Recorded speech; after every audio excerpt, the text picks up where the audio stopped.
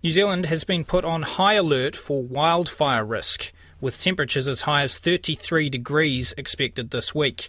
Fire and Emergency says Northland, Auckland, Wairarapa, Marlborough, Canterbury and Otago are most at risk of wildfires, with conditions tinder dry in some places. Just this morning, firefighters were able to contain a large fire at Kirwee in Canterbury, which burnt through around 80 hectares of pine, scrub and farmland next to the Waimakariri River.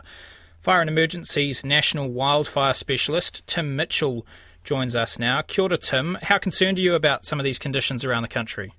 We're quite concerned. Well, good morning, good afternoon first. But yeah, we're quite concerned about the conditions currently. This has been quite dry in many places around the country, and this warm air mass that's coming off Australia that's likely to bring some quite high temperatures to many areas, plus gusty winds at times. 33 degrees is sweltering hot. How do you measure the level of risk in some of these places? How do you measure how dry it is? We use the New Zealand Fire Danger Rating System, and a component of that called the New Zealand Fire Weather Index. It's based on the Canadian fire modelling with fire danger tools, but it's been adapted to the New Zealand environment. So that has a number of elements to it, which gives us an indication of what's the likelihood of a wildfire starting today and doing damage. And how have you rated some of these regions at the moment? Some of these regions are rating into the extreme, in some cases above the historic average. Some of those records going back 10, 12 years. Can anything be done to mitigate the risks of these wildfires?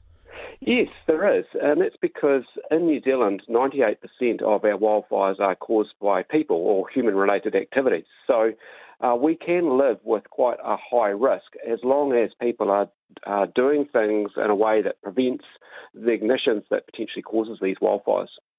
So what would your advice be to people around the country, holidaymakers, to assess the risks of a certain place and to avoid causing the next big wildfire?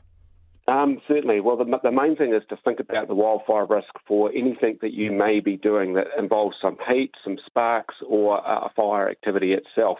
When we typically talk about fire activities, we always normally think of bonfires or rubbish pile burns, those sorts of things. But that category is quite broad. So a fish smoker, a gas cooker as part of a camping trip, a barbecue, they are all forms of fire that have controls around them. So please go to the Check It's All Right website, look at the conditions and the advice around the activity that you want to do, and please follow that. The risk is really high. Don't underestimate the risk. You only have to look out the window and see how dry, how brown things have become in the last couple of months. Kia ora, Tim. Appreciate your time. That is Fire and Emergency's National Wildfire Specialist, Tim Mitchell, talking about the fire risk around the country at the moment being very high.